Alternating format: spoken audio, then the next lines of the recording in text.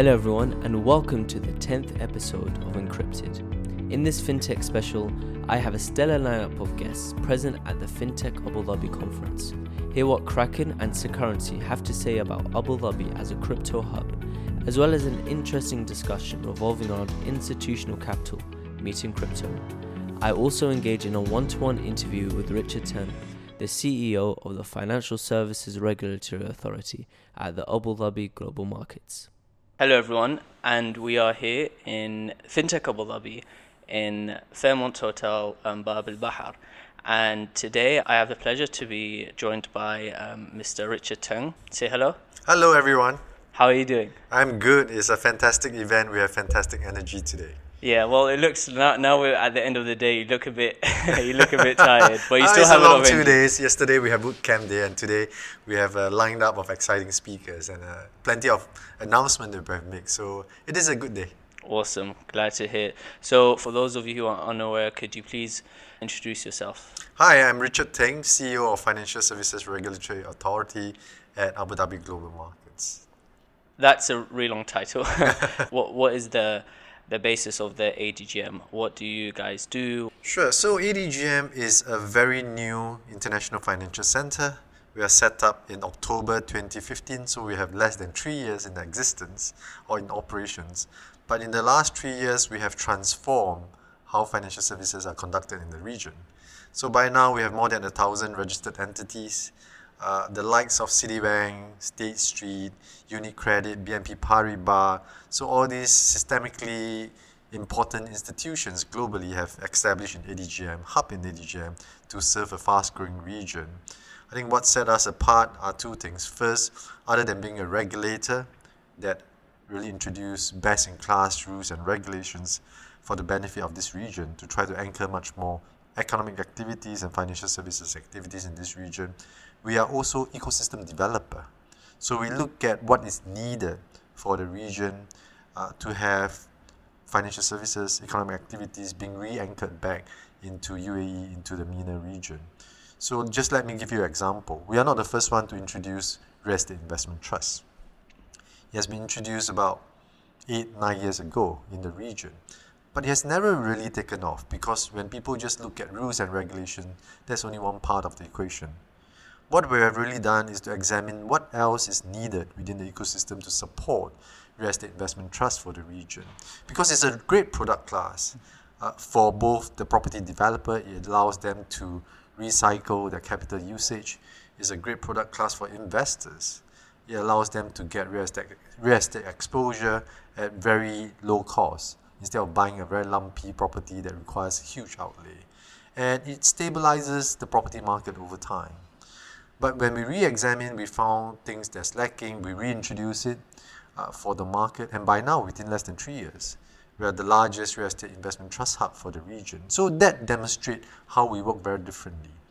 When we first tried to roll out Fintech into this region, very few people have heard of Fintech.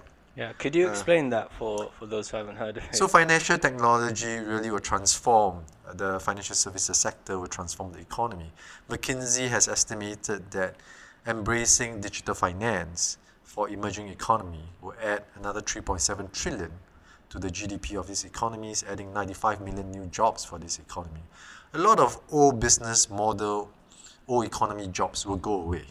Right? So if you look at a lot of be it in terms of traditional financial services, traditional economy, those will be impacted. But new jobs will be created in AI, in blockchain, in cloud, in machine learning, in robot advisory. So the new areas will be coming through and need much more expertise. And those will create much new jobs for the economy. Right? So when we first roll out Fintech, very few have heard of Fintech, and people were highly skeptical of what we are trying to do and our efforts. But by now, I think we have proven ourselves. We are the top Fintech hub for the region. The regulatory sandbox that we roll out is now the second most active regulatory sandbox globally. What does this regulatory sandbox after London? This regulatory sandbox allows firms that wish to partake in the financial services sector. They have products and services to test. They are given up to 2 years within our sandbox to test it. We have a few criteria before we allow them into our sandbox. They must be truly innovative, they must be able to use it for the region, they must be licensable subsequently, and there must be test parameters, there must be real test cases and prototypes that they are trying to test. So we have more than 70 applications globally into our sandbox. We accepted 26 so far into our sandbox. And they are really cutting-edge innovative solutions in the various areas. So in blockchain, in exchange space, in AI, in regulatory technology, in cloud, in machine learning, for instance. So we're really proud. We are the second most active globally after London. We are the most active in the region, and we are voted the top fintech hub for all the things that we're doing.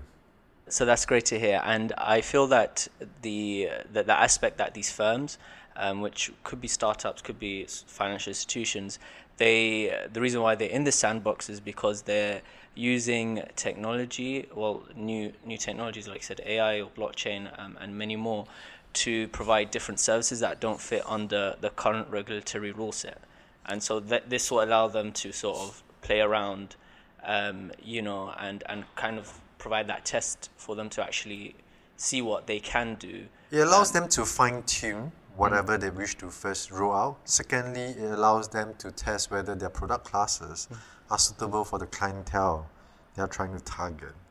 So regulatory sandbox is for the purpose, we set it up for the purpose of helping the fintech firms to bring about adoption. But when we look at the entire ecosystem, we look at how to nurture new startups. So on that front, we work with the likes of DED here, New York University, INSEAD, Saja Entrepreneurship Center, to bring about the new batch of fintech entrepreneurs, the startups. We work on acceleration.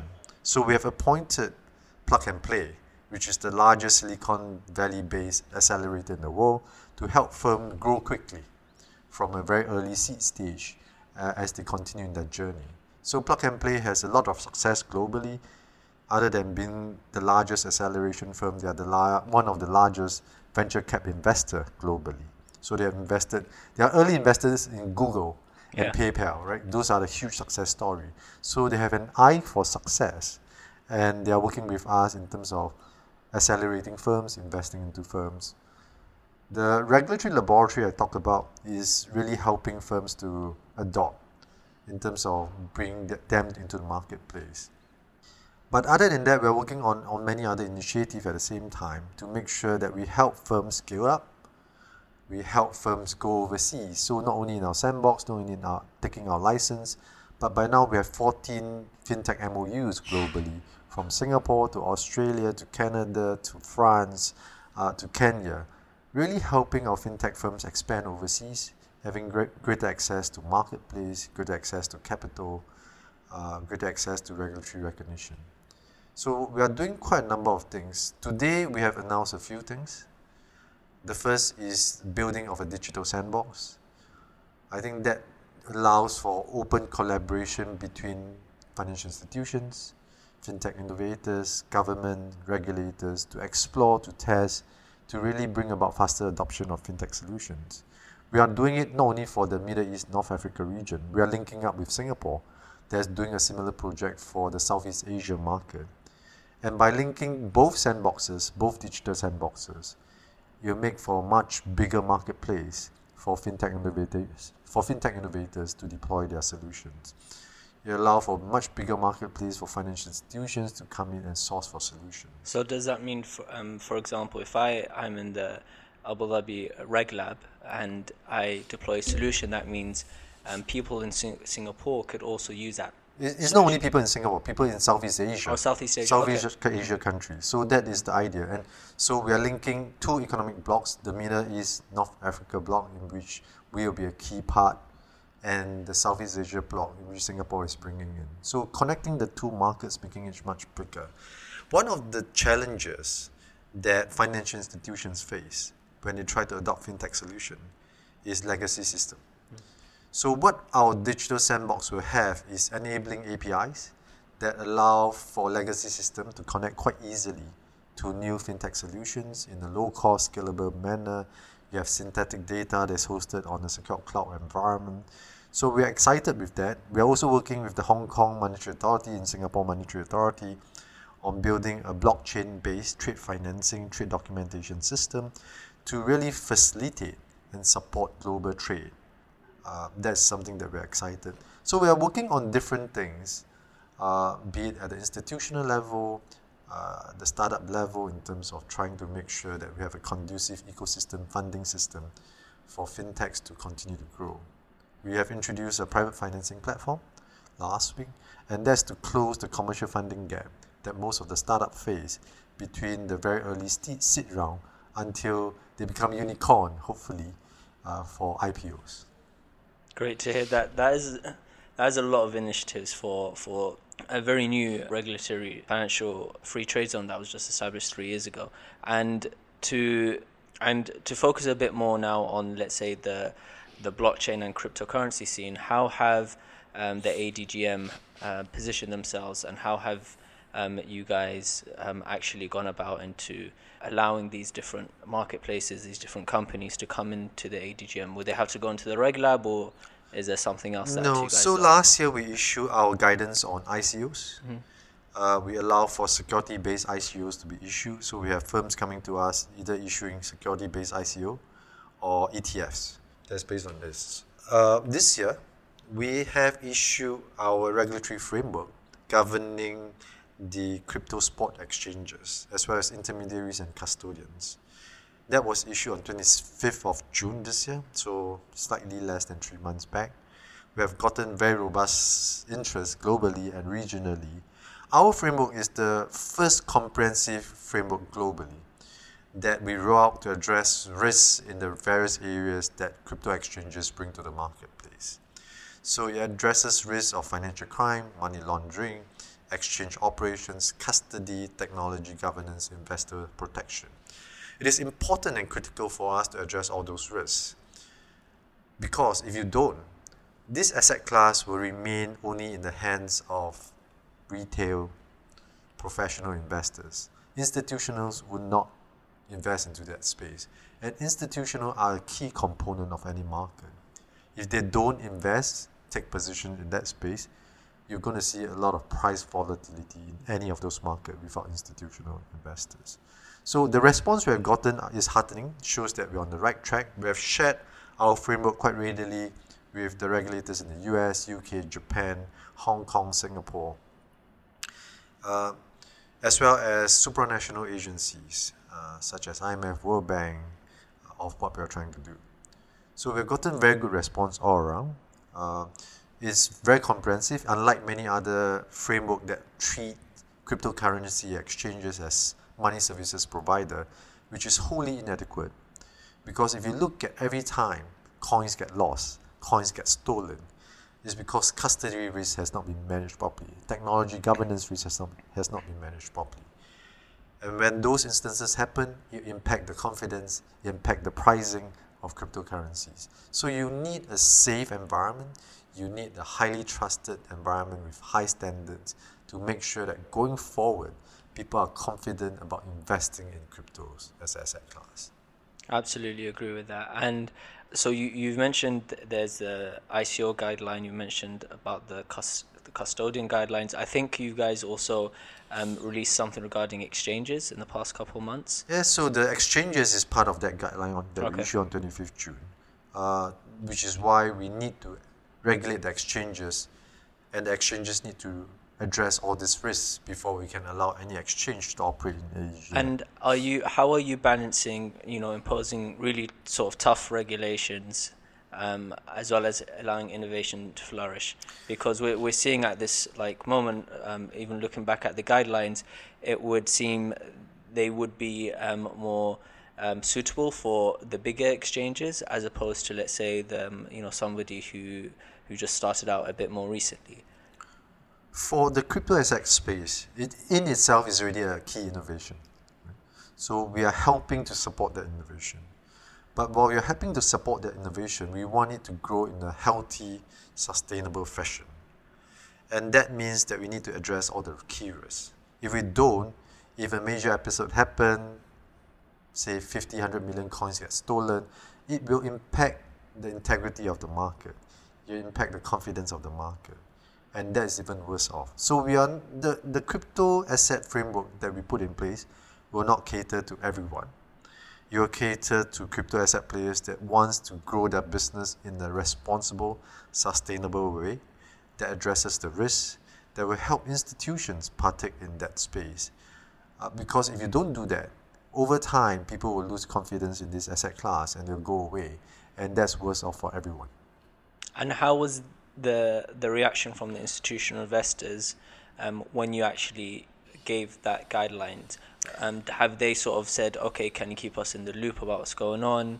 No, the institutional investors are extremely supportive when they look at the guideline. They say this is something that we need in order for us to even, partake into this space, take positions, become custody providers in this space. So they're extremely supportive. They're extremely excited with what we have done. So we are working with institutions across the world on this framework. Great to hear. And how about family offices within this region? So if we were to look a bit more into sort of the traditional capital and the traditional institutional money, how long do you think before that money will actually get into this new asset class? I can't speculate on that front, but I do think that in terms of deployment of money, the family offices are very smart about how they do it. So other than traditional asset classes, they are also looking at alternative asset classes. They are also looking at fintech investments. So it's not only the family offices, but the sovereign wealth funds, the other fund managers are also looking at how do they have a piece of the pie of the exciting fintech space. So we are building an ecosystem on that front. We have SoftBank that have established an ADGM investing heavily into the technology fintech space. We have McKinley Capital, we have Mubadala Ventures that is looking to gear up their investment into this space. So it's an exciting funding ecosystem that we have in place in ADGM. Yeah, great to hear. And just one final question. If people wanted to get in touch with you, how could they contact you? Well, we have our contact details on the website, www.adgm.com. Please feel free to contact us via the details set out in the website. Awesome. Thank you very much, Richard. Thank you for having me. And now I have a really interesting discussion with Austin Alexandra from Kraken and Dan Donny from Securrency. Hello everyone, and today I am extremely excited to be joined by two special guests. I have Austin Alexandra from Kraken and Dan Donny from Securrency. Say hello. Hello. Hello. Awesome. Do you want to quickly introduce yourself first, Austin? Sure, my name is Austin Alexander. I'm with the Kraken cryptocurrency exchange. Been around since 2011, actively. The market's been active since 2013. We're the leading market for Euro crypto pairs and one of the largest exchanges by volume and even more so by real liquidity. We'll get into that a bit later. I'm Dan Donny, the CEO of Securrency. We offer decentralized investment banking services. And with these services, we're able to issue securities tokens. Our specialty is our compliance-aware token that actually allows you to bake in complex securities laws internationally into the tokens. Make sure the tokens only ever go where they're allowed to go. Okay, sounds something that's not very dodgy, right? In fact, it's the opposite of dodgy. So okay. The whole key here is when you can bake in the regulatory frameworks into the tokens and make sure that they only go where they're allowed, you actually create the perfect tool for regulatory oversight and also for good commerce. Because you actually, at all times, you know who owns the tokens. We can produce an instantaneous cap table. And you can look across the history of the tokens and see where they've been. This makes it easy for us to report to government overseers, et cetera, regarding the activity of the tokens. And this is important, of course, because every government requires some sort of oversight of their securities tokens. And so since we're here today in the Fintech Abu Dhabi event, and both of you are here representing different companies which are associated with the Abu Dhabi global markets, I just wanted to find out a bit more about why you guys came to Abu Dhabi, what you guys think about the ADGM, why is this place good for cryptocurrency companies and blockchain solutions. So do you want to take it away, Austin? Sure. Yeah, so recently we've been seeing many jurisdictions trying to kind of attract the industry, the cryptocurrency, ICO, Bitcoin industry to their jurisdictions. Malta, Gibraltar, I don't know, Singapore, a lot of them.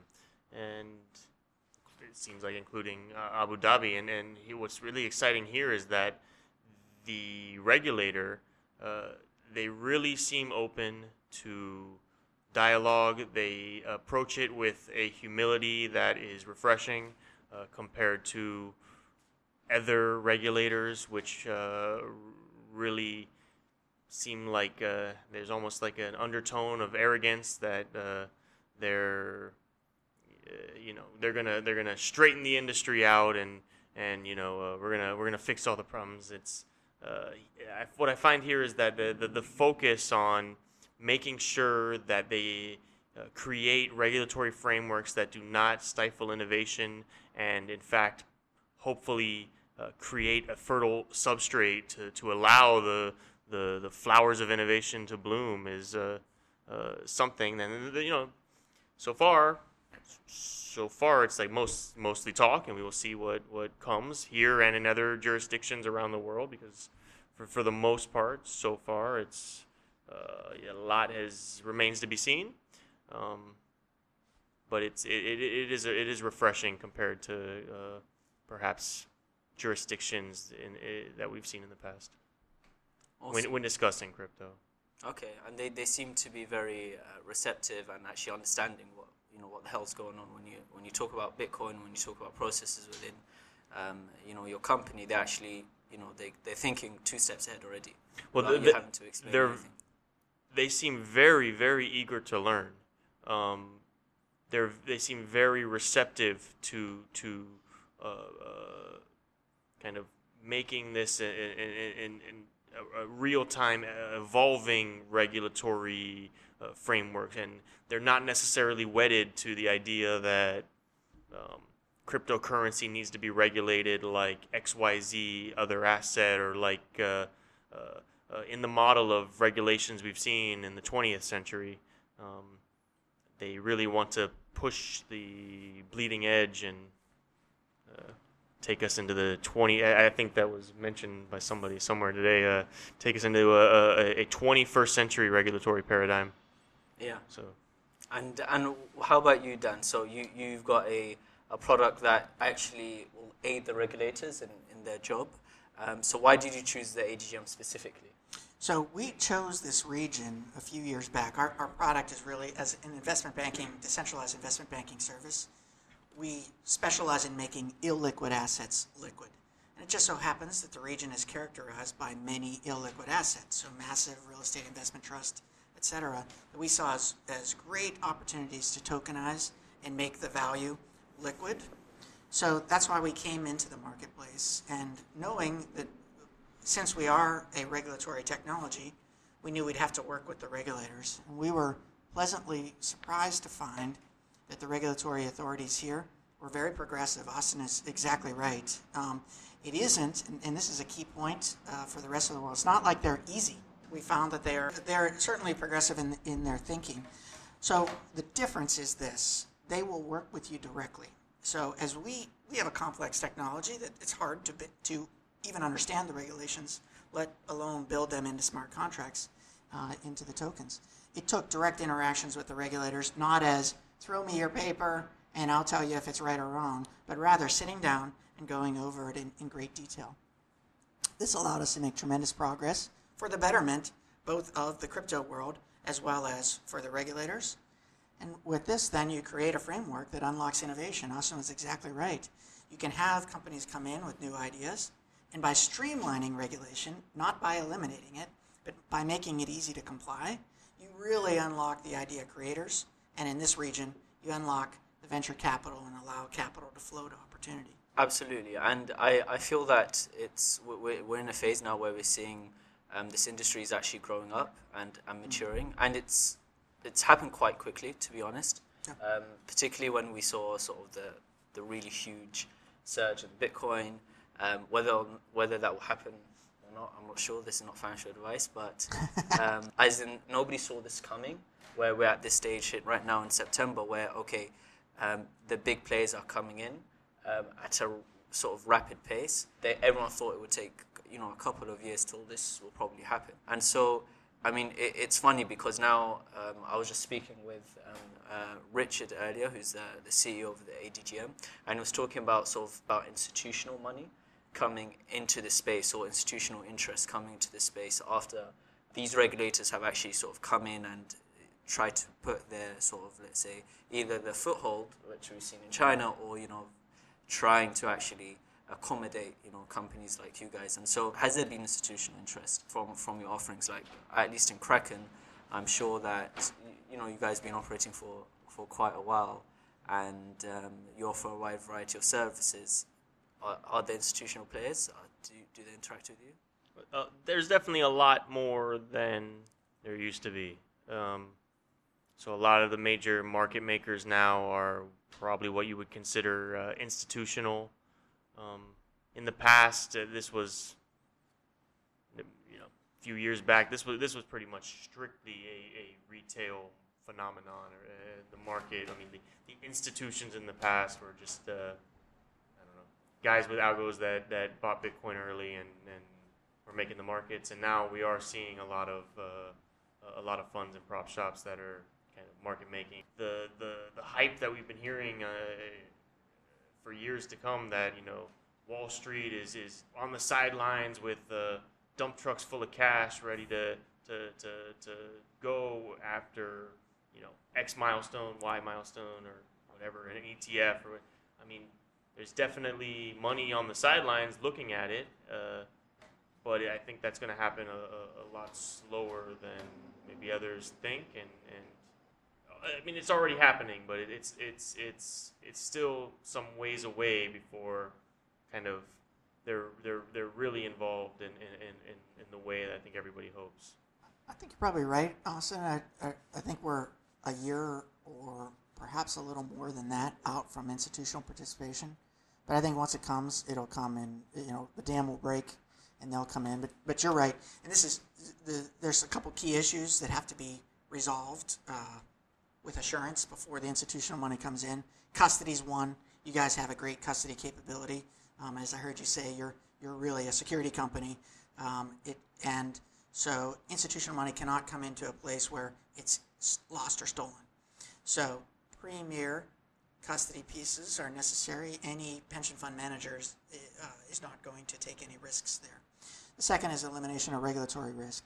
So places where you do have securities, the laws have to be clearly enforceable, and you'd expect that the regulators will have weighed in with approval on the regulatory aspects of the securities piece. And finally, you need good value, stable value in the space. Institutions will play, as Austin said, in both sides, basically, in the ability to make money by making markets. But before they go long, you need a little bit of stability. You need hedging strategies, et cetera. And so those tools come. We think we're going to introduce some of those capabilities, and certainly with the deluge of really high-quality investment opportunities that we expect to release in real estate, et cetera, you'll see a bigger institutional play. The infrastructure that's being built out right now is really improving. It's really at another level to what we've seen years back. So when whatever catalyzes the next bull run, it's really the price and the profits which are going to get those that are the Johnny-come-lately institutions to finally jump in the pool and go for a swim, right? But let me ask you this, because this is for you, Austin. So we've subjected ourselves to PCI DSS certification, which is something that's used by the credit card industry, where you have third-party auditors come in and verify your system. It seems to me that an industry so the credit card industry built up a standard where there was a security audit that came in, and great practices, actually. It's quite robust as a practice. Self-regulated. So it seems to me that it would be of great value to attracting institutional money to develop a similar spec for exchanges and for services like ours in the crypto space. What do you think of that? Well, there's been many plays at that. The first play at this, I recall, was in 2014. There was an attempt in the States, to form a SRO called Digital Asset Transfer Authority, and that had it gotten maybe in the first gear, but it never got in the second gear, and kind of fizzled out and died. Now there's been a few more attempts at that, and very recently, I think it was Bittrex, Bitstamp Gemini, and maybe one more, formed, I guess, a new SRO, and I think it really remains to be seen the legs on that. Of course, with SROs, when you're asking kind of the competition to come together, it's a very difficult to make these successful. I haven't really studied the case history of how previous SROs have kind of got over the hump. And could you explain what SRO is? It's a self-regulatory organization. So the idea would be that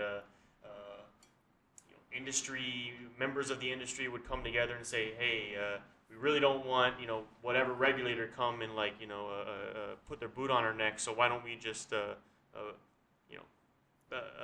create some sort of base level best practices, explicitly document some best practices that we can then show to regulators that you don't really need to come and smash us too hard because we're already doing things very well. Yeah, they're basically doing the job for the regulator. Yeah, right? yeah, to some extent. And that makes sense in a lot of ways, right? Because who knows better is it the regulator or is it the industry participants that know better what the best practices could be? And maybe in some legacy financial sphere where things have been going pretty much the same for 50, 100 years, but in that sphere, maybe the regulator and the industry participants are on the same page, but in this space, they're definitely not.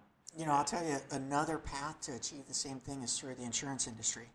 So we're talking to insurers, and you can imagine custody insurance, where they'll come in and verify what your standards are, and will charge you according to your ability to prove your custody model, your premiums, and that sort of drives people to best practices.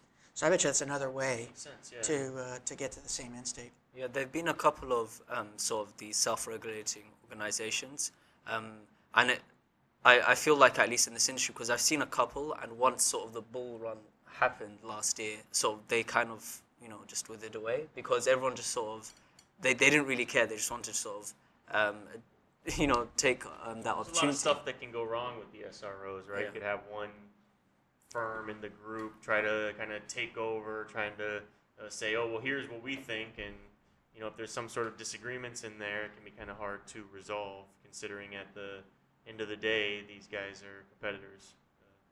So you can imagine it's difficult. And have you been involved in any of the SROs in the past, or? With data, I was involved briefly, and the lifespan was only very brief, but recently, Kraken has, I think, been in discussions and been looking into it. In the past, before I was with Kraken, and previously I had founded another exchange, and I left that exchange and went to Kraken in 2014. So I was briefly involved with data. I think it was the first attempt globally at an SRO, but it was only briefly that I was involved because it was only briefly that it existed. I believe, Kraken, we've been looking into it, but not myself. Maybe it's probably better to ask the compliance officer exactly what our current stand is on the current attempts at SROs be. Okay. I want to go back to your point, Dan, about you said you think it'll take another year till institutional money will actually flow into this space, but we haven't really seen the ETF yet sort of come into play. And it's currently seen by the market as one of the best ways for institutional money to come in. And so do you think a year's a bit too short? Do you think you're a bit too optimistic in that aspect? Oh, no. So there's plenty of other ways for institutional money to come in outside of ETFs. Now, ETFs are a good model in the end, certainly, but it's actually an odd framework, frankly, an ETF where you're taking crypto assets and then trading them on crypto traditional exchanges. That's not doing the crypto industry justice, frankly, where you can actually take legitimate security interests in, again, a whole range of instruments, tokenize them, and trade them fairly on legit crypto exchanges, as long as, of course, that you have the rule sets baked in regarding distribution control. So we think it's actually the bigger plays are going to be major real estate investment offerings, major energy funds that are out there, significant venture capital funds, debt offerings. So look, we think the biggest play is ultimately in debt and municipal plays. So those are the kinds of things that we're looking at now and actively trying to bring to market. After you get a few of those into the market, you'll see the institutional money, and that's coming here in the next 6 months, those early offerings.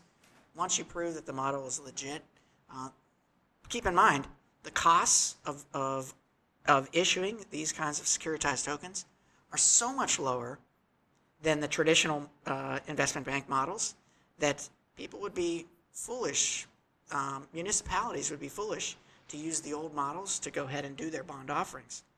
So then what you get is the kinds of content that institutions will purchase in this space. It'll be tokenized, it'll be better. I think, again, it's going to take a little while for everyone to get familiar with the way it works and for regulators to, in fact, be comfortable with what's going on. And then you'll see the institutions, and it'll go quick. I'd like to make reference to a piece I read in Forbes recently by Caitlin Long, who's a really excellent thinker in this space and has done a lot of great work in Wyoming. And she was really spearheaded that push to create the legislation in Wyoming that passed recently. But she was writing there about the downsides of the ETF and other Bitcoin derivatives, where it opens the doors to rehypothecation, essentially, right? So the core value add of Bitcoin is that there are 21 million Bitcoin, right? This is the most scarce asset on Earth. In fact, the most scarce asset in human history. It's scarce past the bounds of the physical world.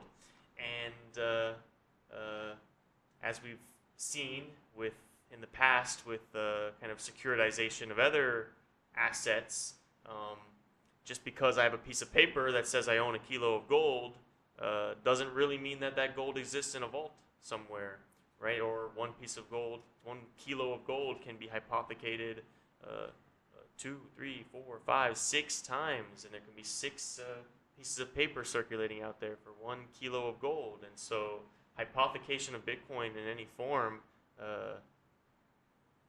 it potentially is a threat to the core value of Bitcoin, which is its scarcity.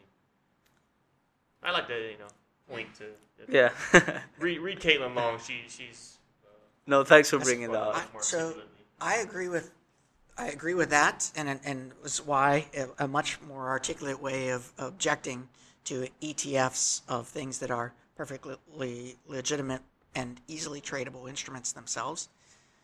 But I disagree with the notion of taking physical assets, that hypothecating is a bad thing with physical assets. And right. Well, we're in agreement. I don't agree with that. I mean, I hope that there are Bitcoin ETFs. I hope there are many of them in many jurisdictions trading on many markets.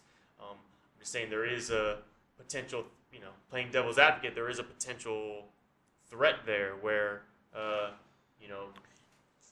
you have to make sure that if you're buying an instrument that is supposed to represent ownership in a Bitcoin, that there is a Bitcoin there somewhere. Yeah. This is why, so we actually talked about this in a couple of episodes ago, that ETFs, that they shouldn't be sort of the main driving force behind adoption. It could be one of the factors, but because a lot of the folks from the industry, they're focusing so much of their effort into that space because they think it will bring about adoption. And you're right. I mean, the tokenization of assets, whether that could be of gold or just having a piece of paper saying you own 1 Bitcoin ETF or part of that ETF or however it's structured, it still has that sort of centralized approach that you will have to trust an entity to redeem that Bitcoin for you. And so to talk about security tokens now, and seeing how in the future, whether these companies, whether they issue their shares or debt, these will actually be on the blockchain and they will actually be forever represented there. And so before we wrap up, how is Kraken looking into the security token offering space? Do you have a roadmap? It's interesting, most definitely, and it does require additional regulatory, permissions. Maybe I don't want to reveal our full roadmap here and now. Well, what can you reveal? I could basically say that I think that there's potential there. There's potential market there. However, Bitcoin, Ether, and the like are the bread and butter right now, and so I think for some time to come we might have a focus on peripheral value add products and such. But my personal assessment is that Bitcoin and other, but especially Bitcoin, will continue to be the bread and butter of Kraken and probably most of our competitors as well. Okay. And Dan, I see from, at least from Securrency, that the STOs will be your bread and butter moving forward. Yeah, that's right. So we certainly deal in fiat currency and cryptocurrencies as well, and even in utility tokens. But the real focus here is in unlocking the latent value that's in securities. Most of it illiquid. The securities that actually exchange on things like the New York Stock Exchange are a small fraction of the total value that can and should be traded, which is in the quadrillions of dollars worth of value. This needs to become liquid. It needs to become transparent. It needs to be accessible. It needs, the far reaches of the world should have access to these kinds of financial tools for civilization's sake. So we're keen on solving that problem, and we think there's a big market ahead. Awesome. Thank you very much, gentlemen, for joining in the show. And also, I just want to say thank you to our audience who stayed back to actually listen. So I think this is our first sort of live podcast recording, although we weren't planning it, but it sort of happened. Anyways, thanks a lot. Thank you. Thank you for listening to this episode of Encrypted. We hope you've enjoyed it. We are on a mission of making blockchain an inspiring reality. So we thank you for supporting us on this journey. Follow us on Twitter and Instagram. And don't forget to subscribe and review us on Apple Podcasts. Your reviews help the show a lot. Thanks for joining us.